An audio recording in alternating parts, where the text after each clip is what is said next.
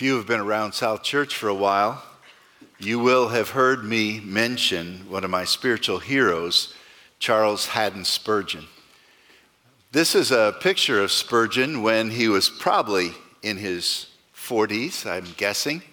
He was born in 1834 outside of London, pastored, of course, the great Metropolitan Baptist Church in London, and died at the young age of, 56 in 1892. Indeed, an amazing man.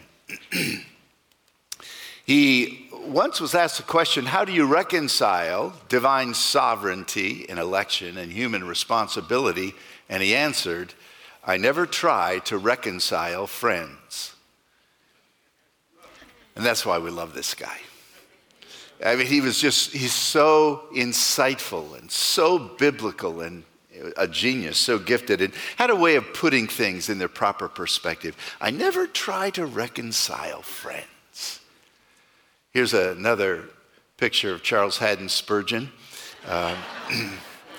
This is what I want for Christmas. Spurgeon has been popular through the years. I know Dr. Sugden quoted him. An amazing guy. In fact, there is a little limerick that people put together because Spurgeon is so popular. It goes something like this. There once was a preacher named Spurgie who greatly despised the liturgy. But his sermons are fine, and I use them as mine, and so do the rest of the clergy. And there is some truth to that. Always going to Spurgeon is a rich pool of theological insight. And I love what he said about this apparent contradiction. For we last read in Romans chapter 9, verse 18, these words, that God will have mercy on whom he will have mercy, on whom he wants to have mercy is the NIV, and he will harden whom he wants to harden. Now, let me simply say this to you. This is not a contradiction. It is an antinomy. And an antinomy is an apparent contradiction. It's not a real one. The difference is that a real contradiction causes us some problems, but God never contradicts himself. He's always self-consistent with his own nature. But an antinomy is this apparent contradiction between mutually exclusive yet valid principles, and yet they seem unresolvable. Only unresolvable from our perspective. They are not in conflict or unresolvable from God's perspective.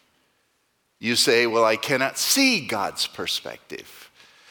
Well, I remind you of Isaiah. My thoughts are not your thoughts, says the Lord. My ways are not your ways. My ways so higher than your ways that you can't even comprehend some of the easiest things I know. And what he has revealed to us, those things are for us. But the secret things he's kept to himself. So we have to bow with some degree of humility in all of this. Now, we're coming to another section in Romans chapter 9 that will have some equally challenging portions of Scripture. Starting out with verse 19, I hope you have your Bibles and you can follow along. Well, then one of you will say to me, and Paul has been doing this throughout Romans, anticipating those who would oppose, and he enters into a dialogue as if they were there. He said, I'm sure someone will say to me, then why does God still blame us? For who can resist his will? And that sounds like a really good human question. But the response is rather interesting, verse 20. But who are you? A human being to talk back to God. Who are you? And the bigger question is, who is God? And many of our problems, if not most of our problems, come from a faulty view of the character and nature of God. We want to still keep him human. We want to still have some control and understand him. And it's good to understand him as far as you can go. Just understand you cannot go as far as God is. Do you understand that? It's called mystery. What kind of relationship exists between us and God? Verse 20 tells us, shall what is formed say to the one who formed it, why did you make me like this? The lighter blue in the text on the screen is the quotation from the Old Testament, this time from the book of Isaiah. In fact, Isaiah 29:16, from which some of this has been translated, says, God says, you turn things upside down as if the potter were thought to be like the clay. Shall what is formed say to the one who formed it, you did not make me? Or can the pot say to the potter, you know nothing? And that's exactly what our world says to God, the potter. Here, for a first point, if you need one, we have the prerogative of the potter. We understand who the potter is. We understand something about the nature of the potter and his prerogatives. Now, it would have been a familiar sight in any small village to see a potter at his will. This was an understandable illustration that the potter takes the clay and he moistens it to the place and spins it on the wheel and then makes what kind of pot he wants to make. And never does the pot say, excuse me, I don't like this. I want to be something different. Oh, but in the race of humanity, we are quick to say, no, potter, I don't like what you're doing. You see, the relationship between the two is creator and created. The former, not in past, the one who forms, and the formee. Those words probably don't exist, but that's the point of it all. Isaiah 45, again, Paul takes these passages from Isaiah and joins them together. Woe to those who quarrel with their maker. Does the clay say to the potter, why are you making me like this? Now, it's important to understand that Paul is not censoring honest questions from the faithful. You see it in Job, you see it in Habakkuk, you see it in Moses, you see it throughout in the lives of great people of God, that they will wonder and be confused. But they ask the question from a position of bowing before the king, of a position of faith. But here is the response of a rebel who talks back to God and has no concept of who he is, of who God is. He despises him. He defies him. He refuses to let God be God. And that is our world today. If they acknowledge him, they refuse to let him be God. And when things don't turn out the way they think it should, immediately they blame him. Job did this even though he was a man of faith. He was contending with the Almighty, but at the end of the book he puts his hand over his mouth and he says, who in the world am I to say these things? I heard of you before with the hearing of the ear. Now my eyes see you, and I repent that I ever thought that I could contend with the Almighty. God is God. But you know, we're not lumps of clay. That's where the analogy falls a little bit. We're not lumps of clay. The illustration shows that God is far above us, transcends us, can do what he wants to with us. But we're image bearers. We're made in the image of God. And we are to converse with him. There is a sense of responsibility and rationality and morality and spiritual character to us because we are made in his image. but we question in faith. Now in verse 21, you have the actual potter being mentioned. Does not the potter have the right to make out of the same lump of clay some pottery for special purposes and some for common use? Now when you put this together with verse 18, the special purposes would be mercy and the common use would be judgment. We read in Jeremiah chapter 18 of the potter reshaping a wheel, a clay pot that was marred. But he has the prerogative and the right to shape it as he sees fit. You see, we've got to get our image of God right and our image of ourselves right and understand the distance. The older I grow in Christ, the more I appreciate mystery. When I graduated from college, I knew it all. I was ready to be ordained. Bring it on. Ask me any question. I've got a Bible verse for it. And the older I advance in years, the more I know what I don't know. How much I don't know, and how great Almighty God is. And I think I know more about God than I used to. It's just that the more I know, the more I see how vast and wonderful he is. And aren't you glad it's like that? Because if I had a God I could figure out, if I had a God I could control, he wouldn't be God. Oh, but the bowing before the mysterious God is a challenge of faith, to be sure. So let's take this principle out for a test drive. God is the potter and I am the clay, and he has the prerogative to do what he wants. Look at verse 22. And some hypotheticals. Verse 22 and 23 are parallel in that they use the same verse to make known. What if God, although choosing to show his wrath and make known his power, bore with great patience the objects of his wrath who are prepared for destruction? Now there's a whole lot in here, but notice that he is making known his power. And he is doing that through judgment. But he is showing great patience, we'll talk about that in a moment, on the objects of his wrath.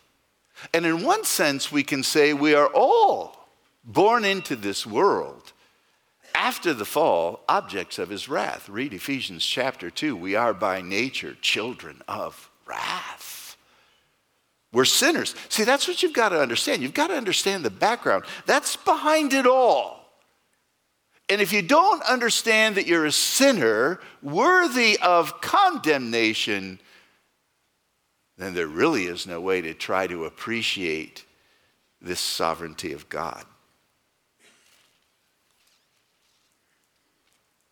Prepared for destruction. I want you to note that it doesn't say in verse 22 who prepares these objects of wrath for discussion. And I would submit to you that they prepare themselves. That God has no part in preparing them, creating them to be judged. John Stott said, certainly God has never prepared anyone for destruction. Is it not that by their own evil doing they prepare themselves for it? The great Donald Gray Barnhouse, pastor of 10th Press in Philadelphia, the Bible nowhere announces this predestination of the lost, this God's determination to create someone just to be the object of his wrath. You have to understand the background. All have sinned, and all deserve judgment. I thought of it this way. You've heard of that TV series, The Bachelor. I want you to know I've not watched it. I have seen on occasion, the advertisements for it, so I have some idea of what's happening. There's a guy, and they flip it around with a bachelorette, but we'll do the bachelor, and there's a bunch of women, and he's supposed to date them and give them a rose, I guess, and end up with one and marry them. It's very romantic. Those of you listening by tape, that was not an honest statement. But suppose, let's change the rules a little bit. Suppose there are 10 contestants and the bachelor comes out and he meets them all the first night and they all go, wow, ugh. First time we've seen this guy, we want no part of this. And all 10 of them reject him. Of course, that would never happen because the TV network would lose a ton of money, so it's all planned. But what then if the bachelor said, you know what, there is this one girl that I really like. And so he says, excuse me, could we talk? And they begin to talk and start up a friendship. And he pursues her and they fall in love and they actually get married. And the other 9 contestants say, this is unfair. I don't think so. You had your chance. Now, granted, every illustration has its weak points, but we had our chance and we sinned. And it's the mercy of God. It's amazing that the mercy of God saves anyone. Now notice great patience. Instead of immediate judgment, verse 22 says, God displays great patience. Why would he do that? Again, fleeing to Johnstadt, he says, God is delaying the hour of judgment, only to keep the door of opportunity open. You say, where do you get that? Romans chapter 2, we've already seen it in verse 4. Or do you show contempt for the riches of his kindness and forbearance and patience, not realizing that the kindness of God is intended to lead you to repentance? Or the familiar phrase in 2 Peter chapter 3, the Lord is not slack or slow concerning his promise, as some people count slowness, but is long-suffering toward us, not willing that any should perish, but that all should come to repentance. That's why there's such great patience. God Almighty is giving great opportunity. But look at verse 23. Again, 22 and 23 are parallel. What if he did this, even the great patience, to make the riches of his glory known to the objects of mercy, whom he prepared in advance for glory? He did not prepare the objects of wrath, but he did prepare the objects of mercy. A significant change. Now, this doesn't solve the mystery, but it shows that God is proclaiming both his power and his patience, and his mercy and his kindness and his glory, one in judgment and one is in salvation. Again, when we're in deep waters far over our head, make sure we stay close to the shore. And I submit to you, the shore is once again Genesis 18:25. Shall not the judge of all the earth do right? That's the first book of the Bible. The theme continues throughout all the pages of the Bible, and coming to the last book of the Bible, the book of the Revelation, which says in chapter 16, I heard a voice from the altar saying, yes, O Lord God, the Almighty, your judgments are true and just, for God has never changed. His actions without exception consistent with his nature. And then notice, as it says in verse 24, even us. Sometimes people will read Romans 9, 10, and 11 and say, well, that's just for the Jew. But no, it's even for us. And when you share the gospel and share the Roman road, those of you who are familiar with that gospel presentation, you end in Romans chapter 10. It better be for everyone. And it is. So that's the The potter's prerogative. Now let's look at prophecy's fulfillment, the fulfillment of prophecy. For the rest of chapter 9 basically hinges on the book of Hosea and the book of Isaiah, Old Testament prophecy that said this was predicted to happen. It was told long ago what would happen. Verse Hosea, as he says in Hosea, I will call them my people who are not my people, and I will call her my loved one who is not my loved one. You see, Hosea was commanded, if you remember the story, to marry an adulterous woman named Gomer.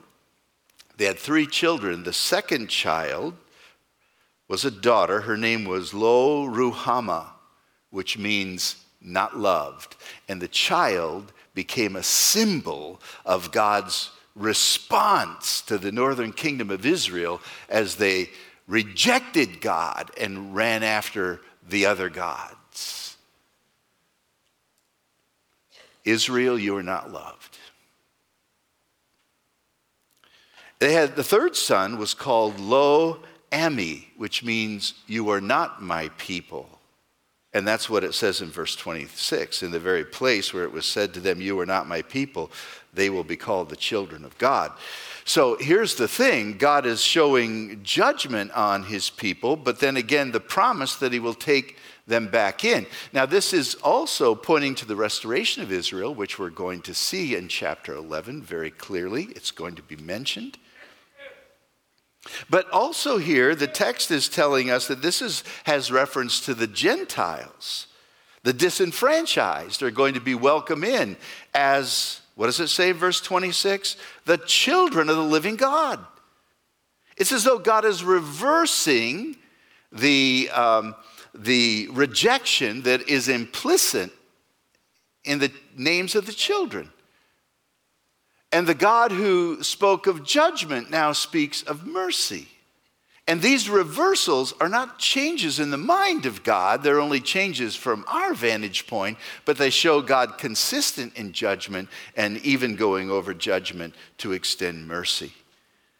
He will love again those he has declared to be unloved. And that's exactly what happened to the Gentiles. You read in Ephesians chapter 2 that they were at one time separate from Christ, excluded from the citizenship or household of Israel, foreigners to the covenant of promise, without hope and without God.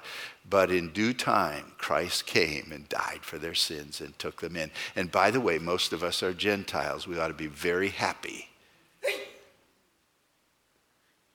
that God extended his mercy to those on the outside. The outside are welcomed in. The strangers find a family. The aliens a home. Because of the mercy of God. I love that hymn. I once was an outcast, stranger on earth, a sinner by choice, an alien by birth. But I've been adopted. My name's written down. I'm an heir to a mansion, a robe and a crown. I'm a child of the King. With Jesus, my Savior, I'm a child of the King. So there's the hope.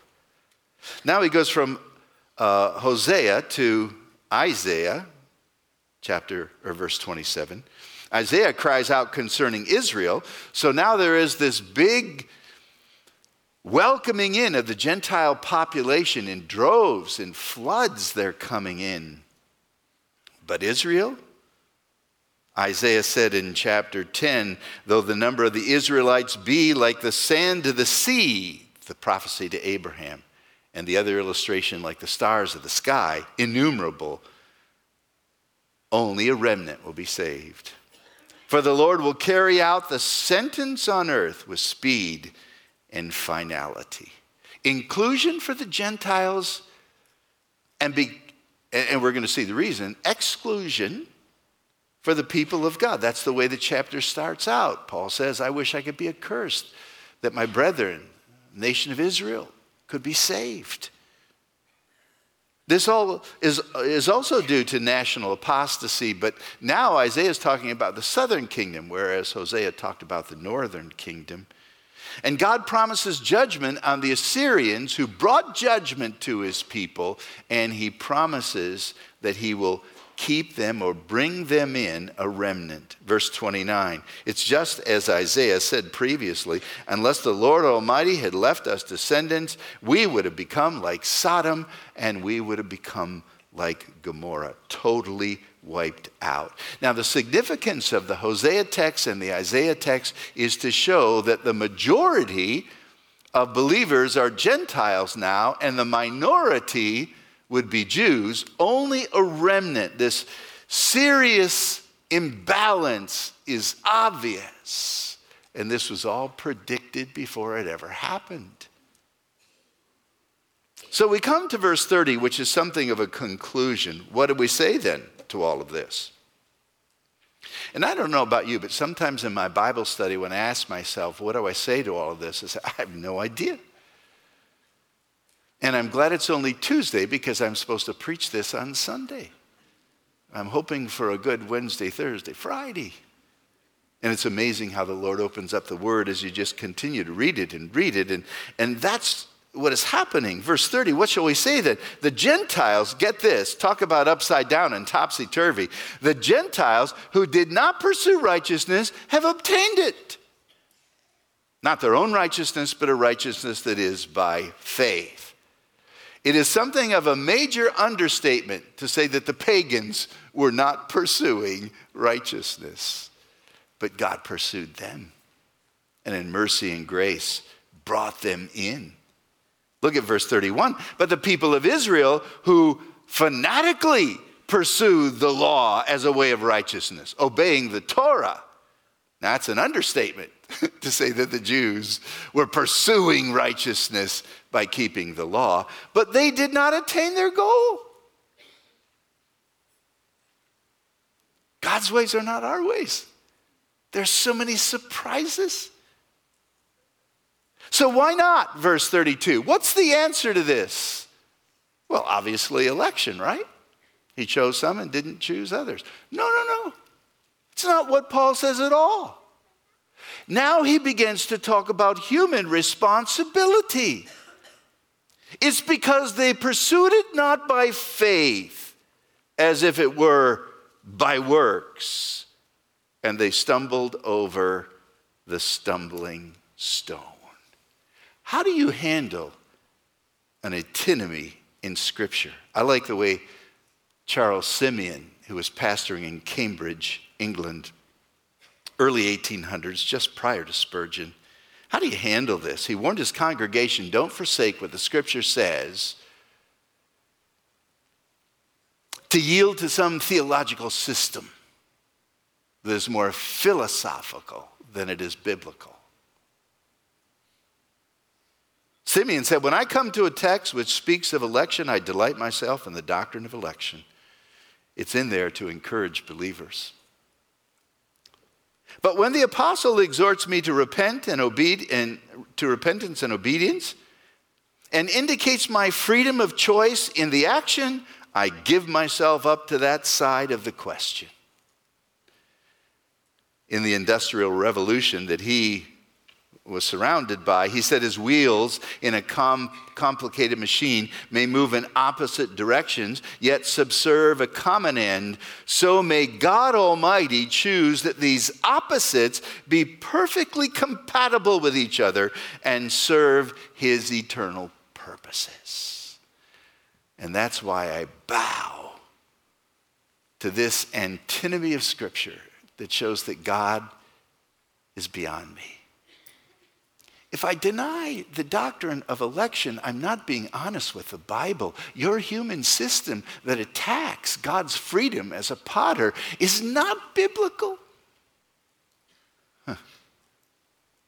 And to go to the other side and become fatalistic so that God's in control of everything and human beings don't have any moral free agency is just as bad.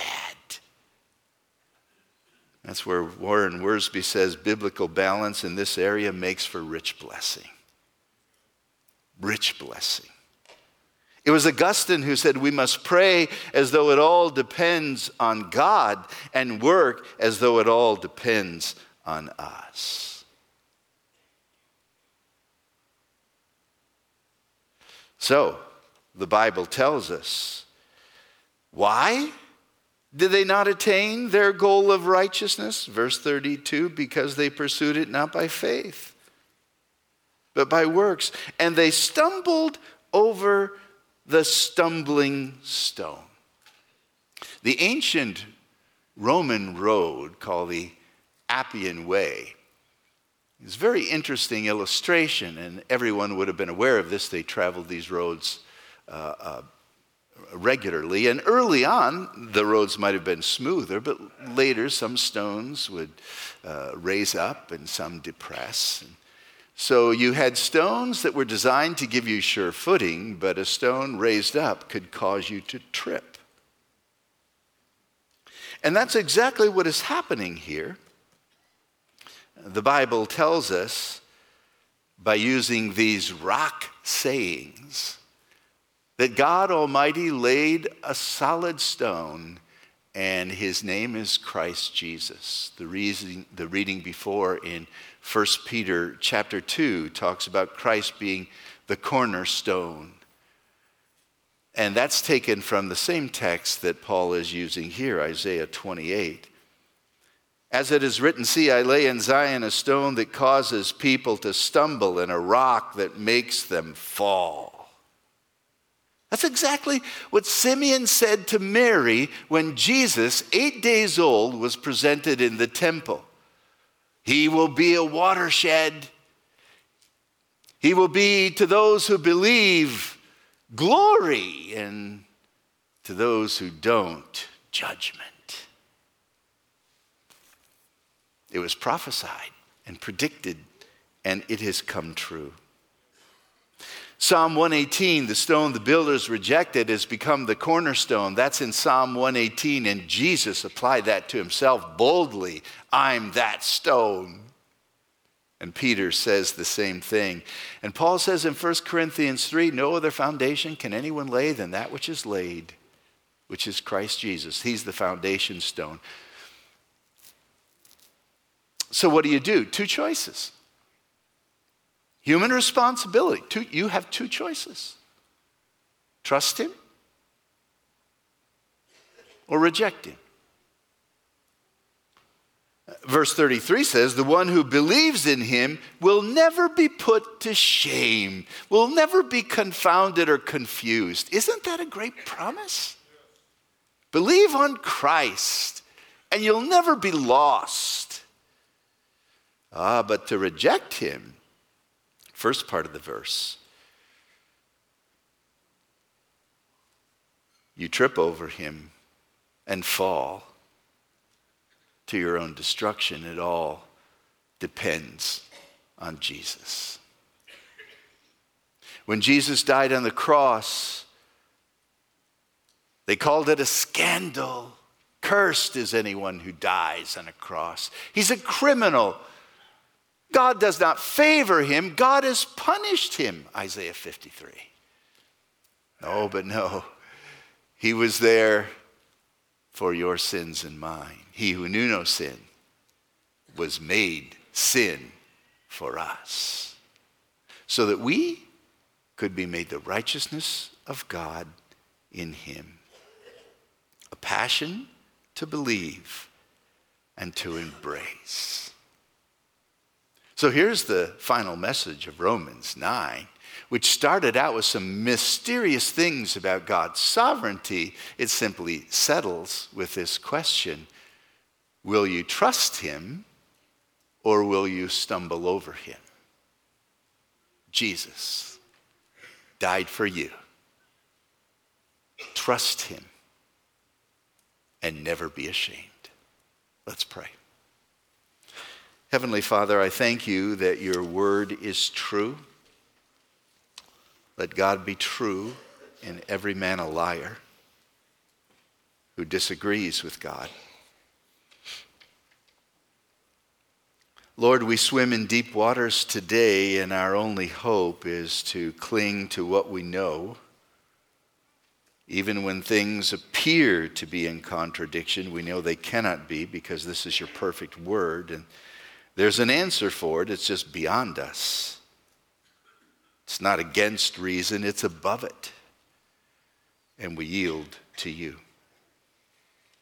And Lord, how blessed it is to know that my sins have been washed away, even though I don't deserve it, by your mercy and grace. I pray that some will cry out today, Lord, save me. In your holy name, amen.